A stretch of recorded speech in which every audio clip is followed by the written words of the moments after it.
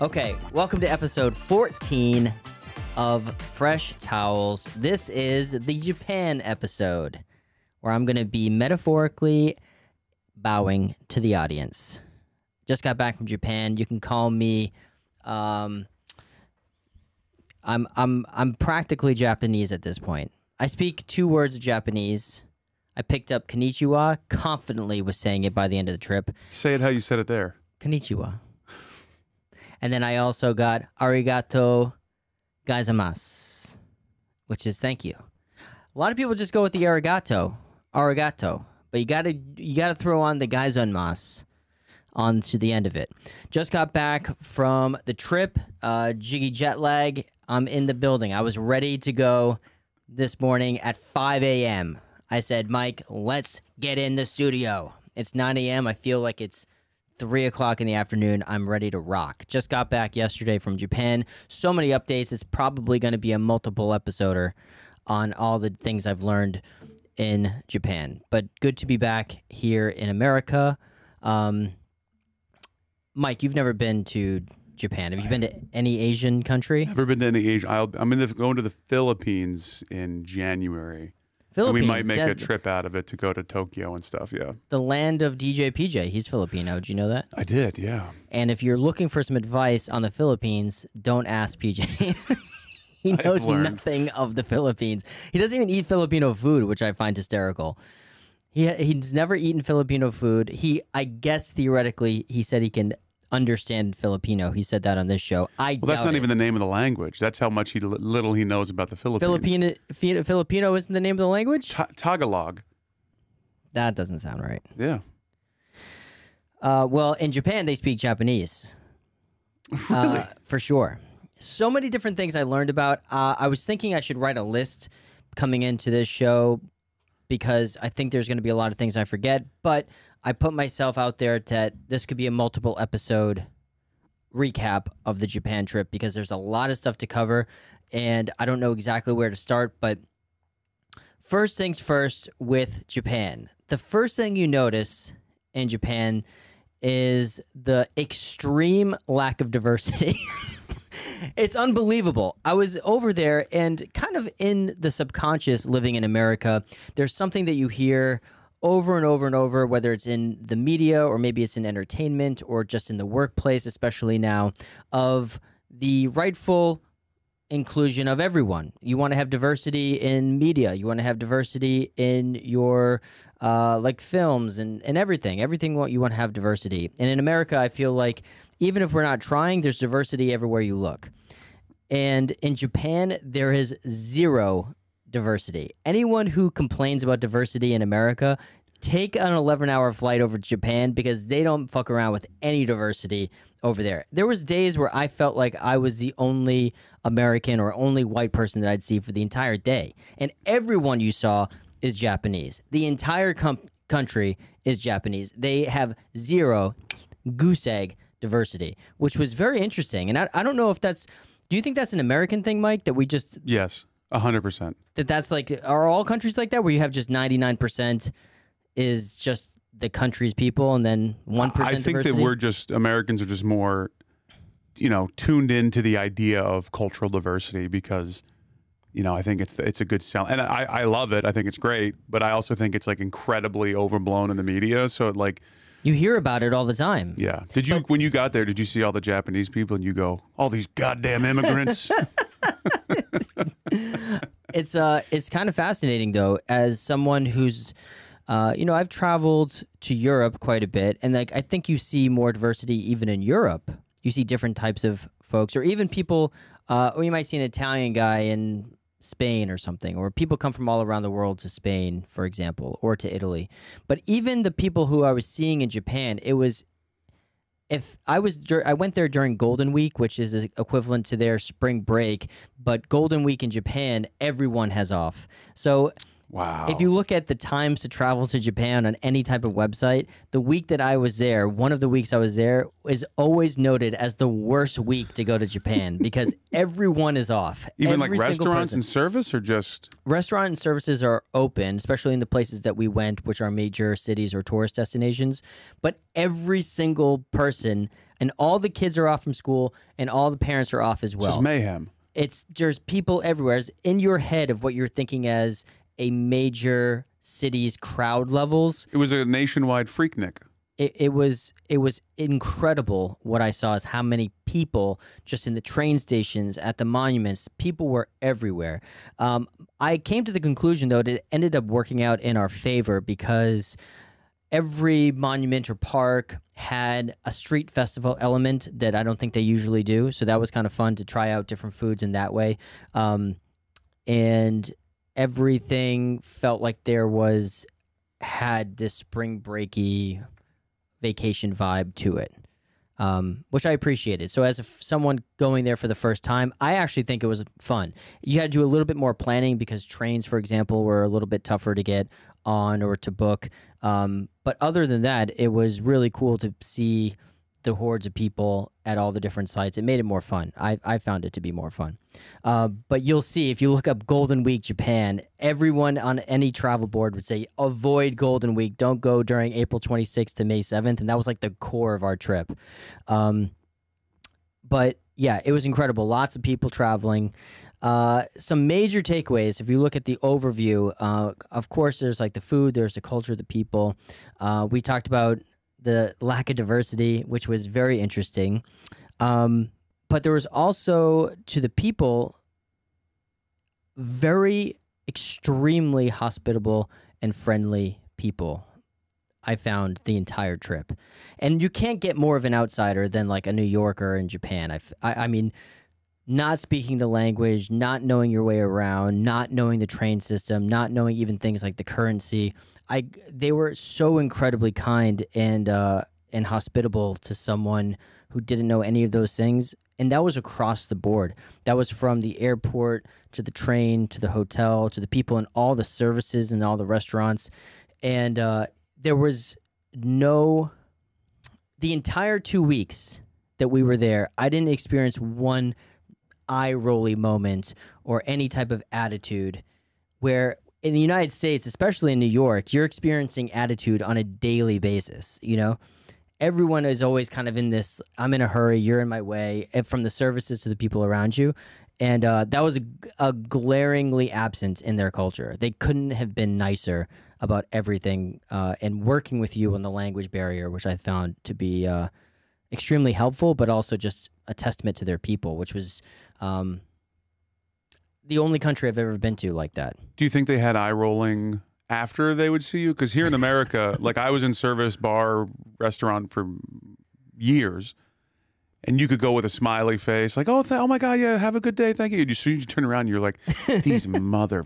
I'm sure. But I think the thing that another takeaway from the people, which I would love to have a Japanese person on the podcast who can maybe, give validity to this idea, but it did feel like they have a thing for the Chinese people.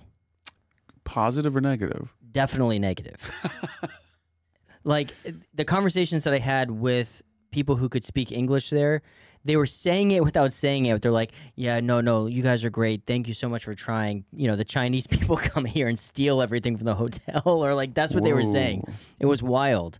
We even went on, we went to Disney Tokyo. We went on the Soarin' ride, and you soar over all these different places around the world. You soar over the Africa. You soar over India. Like in Disney. Like at Disneyland. Yeah, we went to Disneyland. And you went to Disney Japan? We did. We went to Disney Tokyo. Oh, and so we're flying over all these different things, and the crowd, like when they lift you up, everyone's Japanese. Everyone goes crazy. It felt like the first ride they've ever been on in their entire life. You fly over Africa, and it smells like elephant shit and grass, and people are like, whoa, and like hundreds of people all gasping and having a great time. You fly over India, and it smells like, I don't know, like flowers, and you fly over the Taj Mahal, and people go, oh, whoa, everyone's loving it. Then you fly over the Great Wall of China, silence.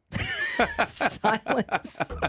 So like there was this feeling of like You Chinese. just hear a beer can cracking. Yeah, they were just. It was like noticeable. I was like, oh god. So I do think that there is a some type of, I don't know if prejudice is the right word, but they definitely have a thing with the Chinese that I couldn't figure out, and it seemed like that was a reoccurring. Do you think the the contemporary version for Americans would be if Soren at Epcot, you flew over the southern border wall, And everyone's quiet, except for a couple rednecks. Hell yeah, buddy! Yeah, Keep them out. Yeah. I think if the American equivalent is if you like flew over Mar-a-Lago and like Do you want to hear according to metropolisjapan.com, sure. the number of Japanese responders expressing negative view of the Chinese? What the percentage is? 53%. Nope. 86. 86%. That's most of them. That was a vibe. I didn't see a sign or anything, but it was just the feeling I had being over there that it definitely felt like a thing. It seems like, though, it's the older generation. 40% of the Japanese aged 18 to 29 feel affinity towards China, and 13% aged 60 and above felt affinity. So it definitely seems like a grudge from an older generation. Yeah, and I'm not sure exactly what that is. I'm not, admittedly, not well versed on Asian history, but I think that there is some conquering issue there. Sure. Of something. I'm not sure. Did you feel which any way. negativity as an American? I didn't, not at all. I didn't. I felt like they were extremely, extremely welcoming and kind and nice. So you didn't have to like put a Canadian flag sticker on your back? No, but I did see out of the Western travelers, I will say that a majority were Canadian and British, and even less American. Wow. So it was mostly British and Canadian folks that I saw, and some Americans mixed in, but I'm talking about very, very, very few out of the entire trip. And like if you go to the Statue of Liberty, for example, in New York, you're going to see people from all around the world, and or if you go to the Empire State Building in New York, you're going to see people from all around the world in a crowd of hundreds of people. When you go to the temples in Tokyo, it was all Japanese people. It was all Japanese people. And I partially because of Golden Week, I'm sure, but there was it was just a lot of people, but not a lot of diversity. Not a lot of diversity at all.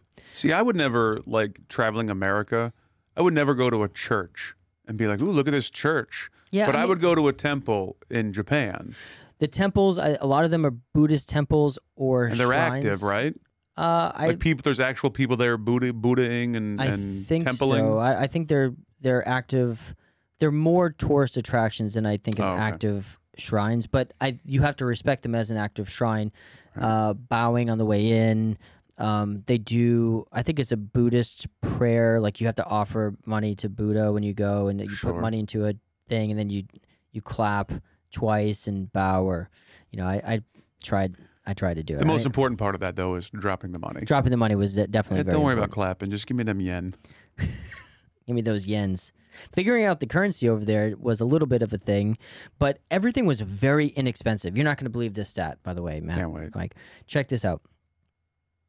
2 weeks in Japan, which I think to most folks who are listening would think Japan is an expensive country, and you wouldn't Right. be wrong. It's a first world country. Everything is technologically like premier when it comes to trains, electronics, the things they create. They're definitely ahead in most countries. Yeah, and we'll get to that at a later topic too, just talk about their trains and transportation. But definitely first world as far as expense. I think most people would put it as a very expensive place, which you wouldn't be wrong thinking that.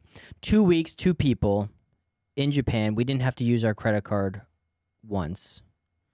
Most places were cash only. Mike, how much US dollars equivalent do you think we spent? 2 weeks, 2 people. That's all meals. I'm talking attractions. Hotels, flights. No, not taking out hotels. We prepaid. This is food, so breakfast, lunch, dinner, any type of activities, gifts, anything like that.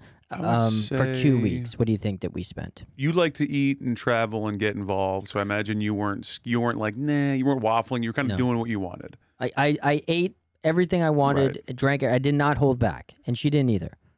I'm waffling between $1,500 and $2,000 a person. per person. So you're saying Let's call it 1,500. So $3,000. 3,000 to 2 weeks is a long 4,000. time. Yeah. 3,000 to 4,000 for the two of us for 2 weeks. Let's call it 3. Okay. I'm comfortable with 3. Would you believe I just did the accounting when I came home last night? We spent between the two of us, not per person, $1,000. Wow. $500 a person. $500 a person for 2 weeks. That's incredible. And not holding back. And again, at all. Jiggy is a let's go do it, let's taste it, let's see it kind of guy. I did so not hold back. You're not like looking at price going, should we? You're doing it. You're doing the stuff. I ate the sushi. I tried the Wagyu beef. I did all the activities. I drank the beers. Now let me ask you this: add the hotels into it.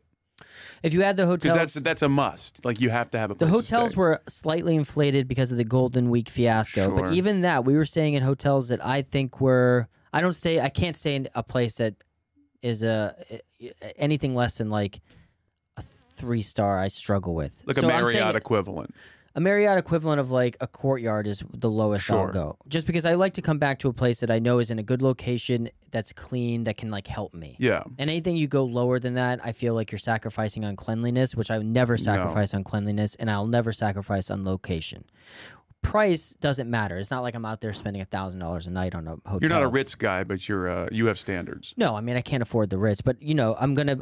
Location is super important, and I want to make sure that it's clean and like modern. So what are we talking? So the average hotel room night was like $150 US a night. That's which is incredible. Really cheap. And those were places that like I'm talking. They put like slippers under your bed at night with robes and. So you're only really talking an extra $1,500 for the week. Yeah. So you're talking $2,500. For 2 weeks is plus flights. That's right. No money. I was shocked at how inexpensive food was in Japan. It's shockingly inexpensive. And then the imports that we've taken here in America, for example, that's a major thing in New York, not a major thing in the rest of the country, but ramen, for example, which is definitely a New York thing, catching on around the country as far as like an elevated bowl of ramen, not your instant ramen, but real ramen from Japan. It's definitely a thing here in New York. Sure. But if you go to a ramen restaurant here in the city, it's very average to spend 15 on the low end, 20 on the high end for a bowl of ramen. And that's, I consider, inexpensive food or dinner here in New York. In Japan, across the board, it was on the high end 1,000 yen, which is approximately $8.50. Wow. And on the low end, 850 to 750 yen, which is like $6 or $7. So that's the type, and that's not for a bullshit bowl of ramen. That's like at the best place, like the Ichiran. Ichiran is a chain of ramen places in Tokyo. I think they might actually have one in New York that they've opened. I'm not sure if it's closed. Ichiran is a like world-class ramen restaurant. I did a little video on my Instagram where you sit in a little cubicle. Yeah. They bring the ramen, they flip the shade down, you eat it. That was like $8. And how would you compare it to ramen here? I thought the ramen in Japan, we went into the Japan trip overall, ramen, sushi, everything included, knowing that living in New York, we're spoiled on food. Right. It's really hard to go to another place and be like, oh, this like just blows your balls off. Because like we have world-class food here. I will say that the ramen over there consistently was excellent. There's some flavors that they add more of, like we were in the Japanese Alps, for example. We were in this little town called Takayama, Japan. Small little town in the Japanese Alps, and like they do their ramen, but it's like a lot fishier than you get in the United States. So they'll do a lot of their broths that are soaked in it'll be like a pork broth, pork bone, and anchovy broth. Okay. So it's like a little fishier than, and here I don't think we're like that taste. So there were some. But as a food guy, did you enjoy that? Did you appreciate that? Yeah, I loved it.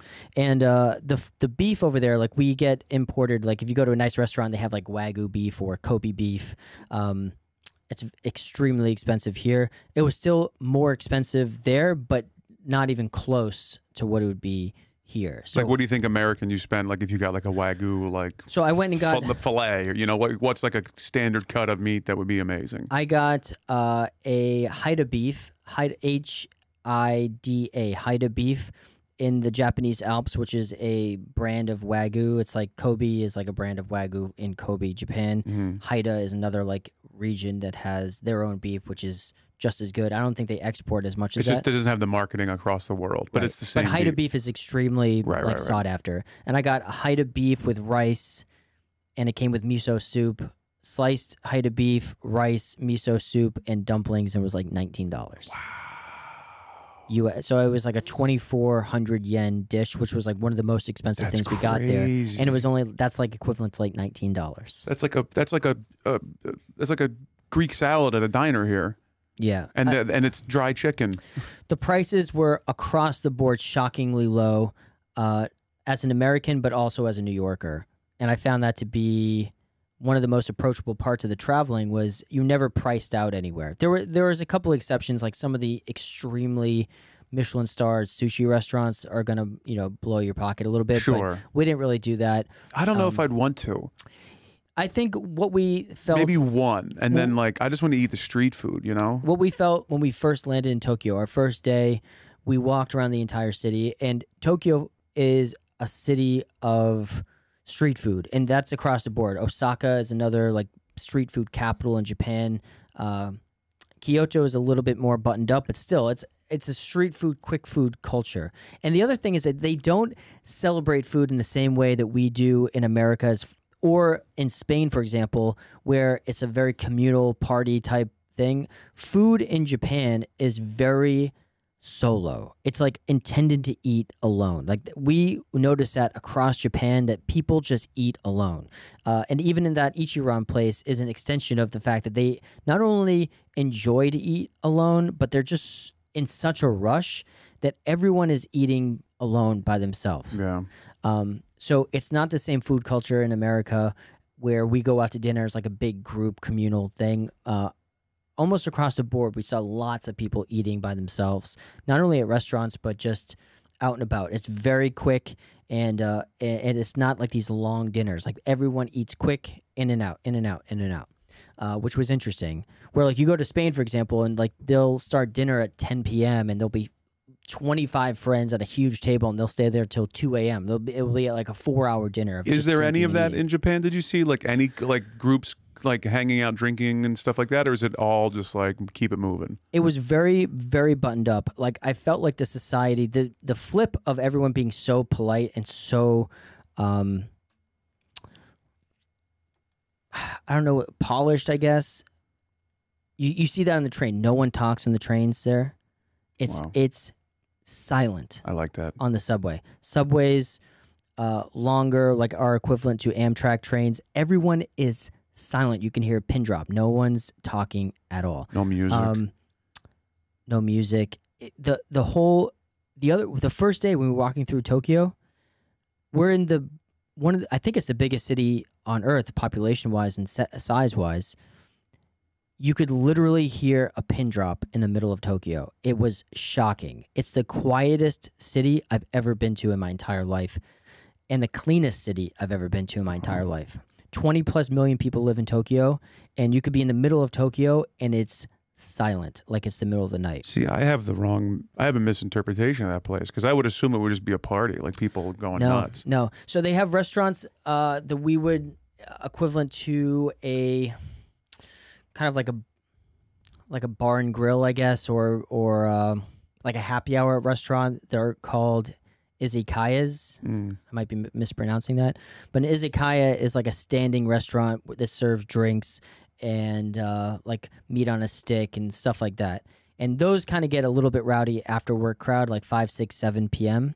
And you definitely have like younger people who will go to restaurants and you'll see them drinking and having a good time at night. But for the most part during the day, it is literally silent. It was shocking. Walking around, it was as if there was like a national emergency. It was shockingly quiet through the whole city and shockingly, mind-blowingly clean. mind-blowingly clean. It was hospital-grade clean. Do you think throughout that's the entire city? Do you think that's the government like making sure No. things are clean? Do you think that people keep mind themselves and don't throw trash out? I'm going to blow your balls off with this. Can't wait. Because I couldn't believe it. So the first day we're walking through Tokyo, and the first thing you notice walking through Tokyo is that there's not one piece of litter on the ground. There's no trash anywhere in Tokyo.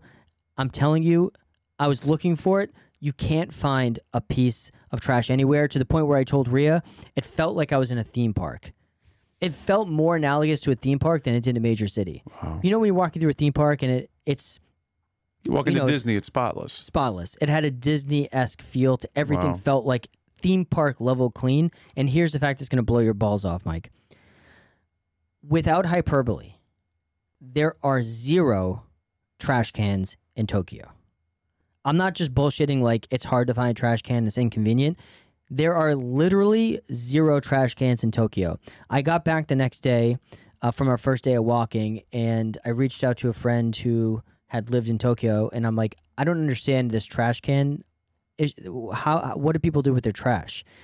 He said people literally take their trash home with them and dispose it at home. They'll go out there their entire day. They'll have bottles in there. They'll have wrappers, whatever shit. They just haul their own trash around. They haul their own trash. They bring it home and they dispose of it to a military level precision of plastics and everything. I think they're up there of one of the best recycling countries in the world. They take their trash home with them, which is shocking. And on more than one occasion, I saw people, not like homeless people with a cart, or that's a whole nother issue. 0 homeless people. I didn't see one homeless person in Tokyo. Well, it's because they murder them all upon entering the street. 0, not one homeless person in Tokyo. I saw more than one person buttoned up like in a suit with like a bag, picking up little wrappers and things just to make it cleaner. Not like in their house area, but just on the street, like, or in a parking lot, just picking up little things to make it cleaner. I respect that. I looked up the trash can reasoning, and I guess there was a terrorism attack in the mid-1990s, and they took away all the trash cans in Tokyo, and the government was basically like, all the things you hear in America that no one does, like we're all in this together. We got to keep the trash. We'll figure this thing out, but we're gonna take the trash cans out to make it safer for everyone. But everyone fucking did it, and the city is immaculate, hospital grade clean, and people take their own trash home. It's astounding. I remember I was walking through Tokyo, and I got like a can of coffee or something. I walked around that fucking city with that can of coffee for like 9 hours. There's 0 places to throw it out. The only places that you can find trash cans in are the 7-Elevens, and that's pretty much it. Can you walk into a 7-Eleven or something and just use the trash can? I walked into a few to throw things out. I mean, I think it's frowned upon, but I was like, I can't carry this fucking thing around all day. Yeah. So I'd throw it in the trash can at a 7-Eleven. The 7-Elevens are a whole nother thing. It's restaurant quality chicken at these 7-Elevens. You texted me that. We were texting back and forth while you were there, The fried chicken game is blew my unbelievable. balls off. The fried chicken game in Japan is across the board unbelievable. I didn't have one bad piece of chicken in 2 weeks. I don't know what it is about their fried chicken there, but it's juicy, delicious everywhere you go. And the 7-Elevens over there are like little restaurants. People eat there. You can have like meals in there. People have every 7-Eleven has a case that like here has chiquitos and hot dogs, but there has just like fried chicken and chicken on a stick and all sorts of stuff, and it's all delicious and all like $1. Do you see like they have like cooking? Because in America, it's just they just heat it up. No, they throw have it like in. little fryers. They have little fryers, wow. and they're frying the chicken there. And I don't know how across the board it's all delicious, but it's all delicious and all inexpensive. Because and then they have pride in what they do. There's competitors to 7-Eleven. That's the most ubiquitous. You see 7-Elevens everywhere. Then they have convenience store called Lawson's and Family Mart, and both are equally as good and inexpensive when it comes to food and treats. And then there's also vending machines everywhere in Japan. There are more vending machines than I've ever seen in any one place, and everything is very inexpensive. Like we were getting coffee drinks every morning as our like iced coffees on the go that were 100 yen which is like 80 cents, Wow. and delicious.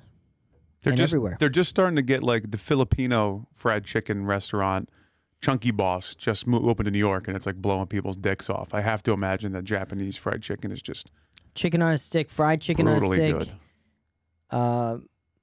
Their fried chicken game was incredible. Now we tried all the local foods there. We can dive into that a little bit. We're definitely gonna have multiple episodes on Japan. I think some of the food stuff was incredible. There were some misses too. I think that just culturally doesn't carry over like to American taste buds. Like they do a lot of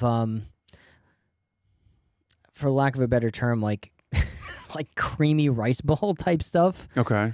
I don't know if that makes sense, but the taste of it is like a mushy rice ball. Sweet or savory? Savory. So they I think they like mash again. Like I would need a Japanese person to kind of give a correct description of what it really is, but they do multiple dishes that are kind of like this mushed up rice flavor. Yeah. That they put different types of things in. In Osaka, it's they put in octopus, and they put that into little cast iron. Yo, yeah. Yakitori. I think it's called takoyaki. Takiyatsu? Takoyaki, I think it's called, which are these little octopus balls. Right, takoyaki. And with like a cream sauce and then like bonita Right. flakes on top or something bonita like that. flakes with like a mayonnaise. You can get tons of different toppings crispy. on it. Yeah. So when I was looking at trying that, I was like, oh, these look good. They look like a little fritter. And then I got them in Osaka, and you bite into it, and it's like a mushy. It's almost the consistency is of like an uncooked donut. Oh. It's mushy on the inside, and then you get a clump of octopus in the middle. That was a miss for me. Every time I've had those here, the octopus is never not chewy. It was very chewy. I'm sure there it's much better. No, it was chewy. It was chewy. I didn't get it. I was eating that in Osaka, which is like where it's originated from, and I was like, I don't really understand the hype on these. It's like a mushy. It was like a mushy octopus ball.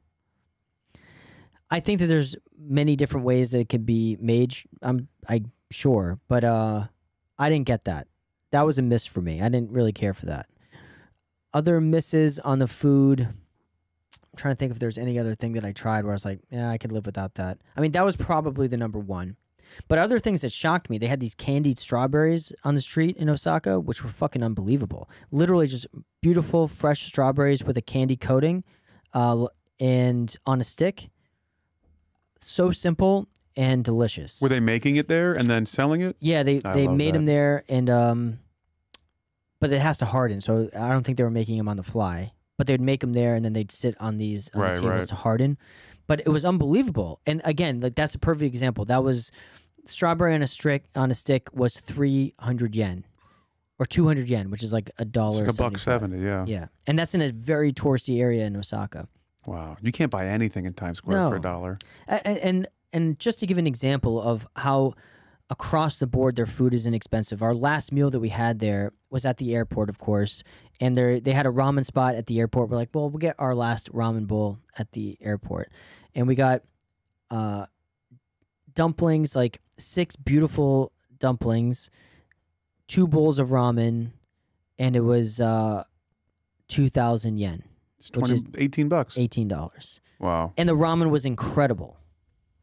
Yeah, I think that I just feel like there's more of a sense of like national pride. Yeah. Or like not national pride, because that gets misconstrued in America as being like a supremacist. But like they have like a cultural pride, a historical pride. Absolutely, yeah. And I get why in America people are like, let's not say that. You could feel the pride for their culture in every city that we went to. Right. And the cities that we visited, we did lots of day trips. Like we did Tokyo, of course. That's where we flew in. Then we did a day trip to Hakone, which is where you can see Mount Fuji, which was unbelievably beautiful. Did a day trip to Kamakura, which is like a seaside city south of Tokyo, which was like how they do a coastal town. So it was like equivalent of like going to Cape Cod of Tokyo. Right. Which is really cool and pretty. Seafood was great. Yeah, all this the seafood was great. They do a lot of like frying stuff. They have these thing called I don't know if it's a Japanese thing. I've only seen them there, but it's called like a sando cookie, which is like the top and bottom layer are like crispy, almost like sugar cookie type things, and then the middle is like a creamy, not an ice cream. It's not frozen, but like a creamy type filling with like fruit on the inside. Oh yeah. And the ones that we had there in Kamakura were like so freaking good. But the precision that they do everything, and you see that in their electronics and everything else that gets brought over, but the precision of how they make everything was everywhere. It was ubiquitous. From the sando cookies came beautifully wrapped. There was like a cellophane around the cream part so that everything was perfectly aligned. Yeah. And like this is in like a $2 cookie. And like you had to undo the thing. It was wrapped in this beautiful paper. The pride, I guess pride is maybe the best way to describe it. There wasn't one place that we went to, I'm like, they're just mailing it in. Everything had a sense of pride of how they presented the food, from a street vendor to a restaurant to the hotels. Like every hotel had a different like nightgown they gave you at night with slippers, like a beautiful like a two-piece, essentially pajamas, either like a robe or two-piece pajamas that every day was like pressed and laid out for you. I mean, everything had a sense of pride that I think that we don't have that ubiquitously in America. Now, what comes on the flip of that, which I think was interesting, is especially after 2 weeks, I was telling Rhea, the one thing that I kind of missed over there is all of this precision and all of this rigidity, for lack of a better term, of how they do the subway, how they do the trash, how they do the food, how everything is presented. The flip of that is that it lacks a lot of personality. Does that make sense? So like Interesting. Japan as a country and its people lack swag. Like is the swagless place on earth. And you can see them trying, like all the clothing, for example. And it became a joke. Like I was trying to get Japanese like clothes to like bring back, or just like shop and things, bring some souvenirs home. It's uncanny how much American culture is over there. All the clothing was American. All the hats, like if you go to try to get like a Japanese hat, all New York Yankees hats, all American baseball teams hats. The American culture is so pervasive in their country. It's incredible. So like I think that they try to bring the swag in, and they try to like wear like Wrangler jeans and like wear a Yankees hat, because I think the culture is so rigid historically that you can kind of feel that. That's the flip of everything being so tight and organized, is that you can't bullshit with anyone. And that's not a language thing. It just doesn't feel like there's any like beat or rhythm to the city when you couldn't just sit at a bar, get drunk, and just like talk shit with the bartender. No, like it's a swagless place, and like I don't know if that's good or bad. Like I didn't leave thinking like this is a negative. It's just a result of everything being like that. Did you see any like American themed restaurants or bars? Yeah, I mean I took a picture of like there's an Elvis themed bar in Osaka, which was pretty funny. They do have like TGI Fridays and like some of those type of spots. But did you go in or look at the menus at all just to see like if they're doing? We ate at the Original Pancake House, which is an American brand, but they did like those big fluffy pancakes, which was the longest wait we waited on anywhere in Japan. It was 2 hours to wait for these big fluffy pancakes. I thought it was worth it. It was like kind of like a novelty. You see them here in New York too, but very little when it comes to like Americanized restaurants. Like they are pretty across the board eating Japanese food. Like breakfast, lunch, and dinner seem to be Japanese food everywhere, with a small minority of restaurants being like, they had some Italian restaurants that look beyond sketchy. Like they are, I think they would even tell you like they don't do other people's culture's food very well. Like if you look at Italian food in Japan, it looked like really bad. Inedible. Was it Italians running it? No. Like? It's like Japanese folks doing red sauce Italian, but it's terrible. Like, like fish sauce and sesame not oil. Good. Yeah. But they don't even attempt it. Like across the board in all the cities we went to in Japan, small towns to big cities, 90+% of the restaurants were Japanese. Wow. So they eat Japanese food, Japanese food. It's a lot of fish, a lot of noodles. Even like their fast food was delicious. We had like a fast food, Japanese branded fast food breakfast, which was like some noodle thing that you crack an egg over, or it's like rice with an egg over it, and like you crack the egg on top and that type of thing. Mm-hmm. But all of their stuff is rice, noodles, fish, food chicken on a stick, lots of chicken, lots of pork. But yeah, that was a takeaway on the swag part. It was I after 2 weeks I was longing to have the bullshitty moments that you have like with your doorman, or like, dude, I swear to God, this morning I went to go get coffee, and just bullshitting with the guy at the deli felt good again. And I don't think that's a language thing. It just didn't seem like anyone was joking around at all. It was all very polite, like everything very rigid, polite, organized, clean, polite, organized, clean, polite, organized, clean, everywhere you go. Monuments to restaurants to train, that seemed to be the mantra. Polite, organized, clean. Polite, organized, clean. So POC, man, which there aren't any. But then, New York has so much personality, and with that personality, there's definitely pros and cons to that, Like, and you have to understand when you come to the city, like everyone has their own beat, their own rhythm, and that's kind of cool. I think people come to New York from across the world, and I think they leave with a feeling of like, wow, like it's almost like everyone's a performer in their own way. Like even talking to the guy who I just got a bagel with cream cheese, and he's like busting my balls at like 6:30 in the morning this morning, and you don't get any of that over there at all in Japan. I don't know. I think it was cool to see, and it left me feeling like it would be hard as a comedian to live there. It didn't seem like there's a lot of humor in their culture at all. What about the speaking of English? I don't know how much time you have left, but is that something you want to say for another episode? I'm just curious about the language barrier and how many people spoke English and how difficult it was to not speak the language. It was a lot of like pointing to things that you'd want on menus. I think most menus were converted into English. The best thing I did was I downloaded the Google Translate, which was a fucking godsend. Oh, wow. Like you literally, I don't know when the last time or if you've ever used Google Translate, no. but you can take open the Google Translate app. It opens up your camera, and then you can like hover your phone over Japanese kanji or like their writing, and it will translate it into English, which was a fucking incredible. And then you can also imagine that with like augmented reality glasses, where it just does it all. You're just seeing everything in the language. I bet you could do that. Yeah. That was a godsend. And then there was a couple times where I had to type things in to show to people. I think that they were less English speaking than any other country that I've ever been to, including Jordan. Definitely less English than anywhere in Europe. It was mostly Japanese with a polite amount of English to get by. Right. So we were communicating with a lot of pointing, showing. But you didn't feel abandoned. No. But it was definitely the most that you had to try than anywhere I've been in the world, and it definitely felt the most different. But they've automated so much of their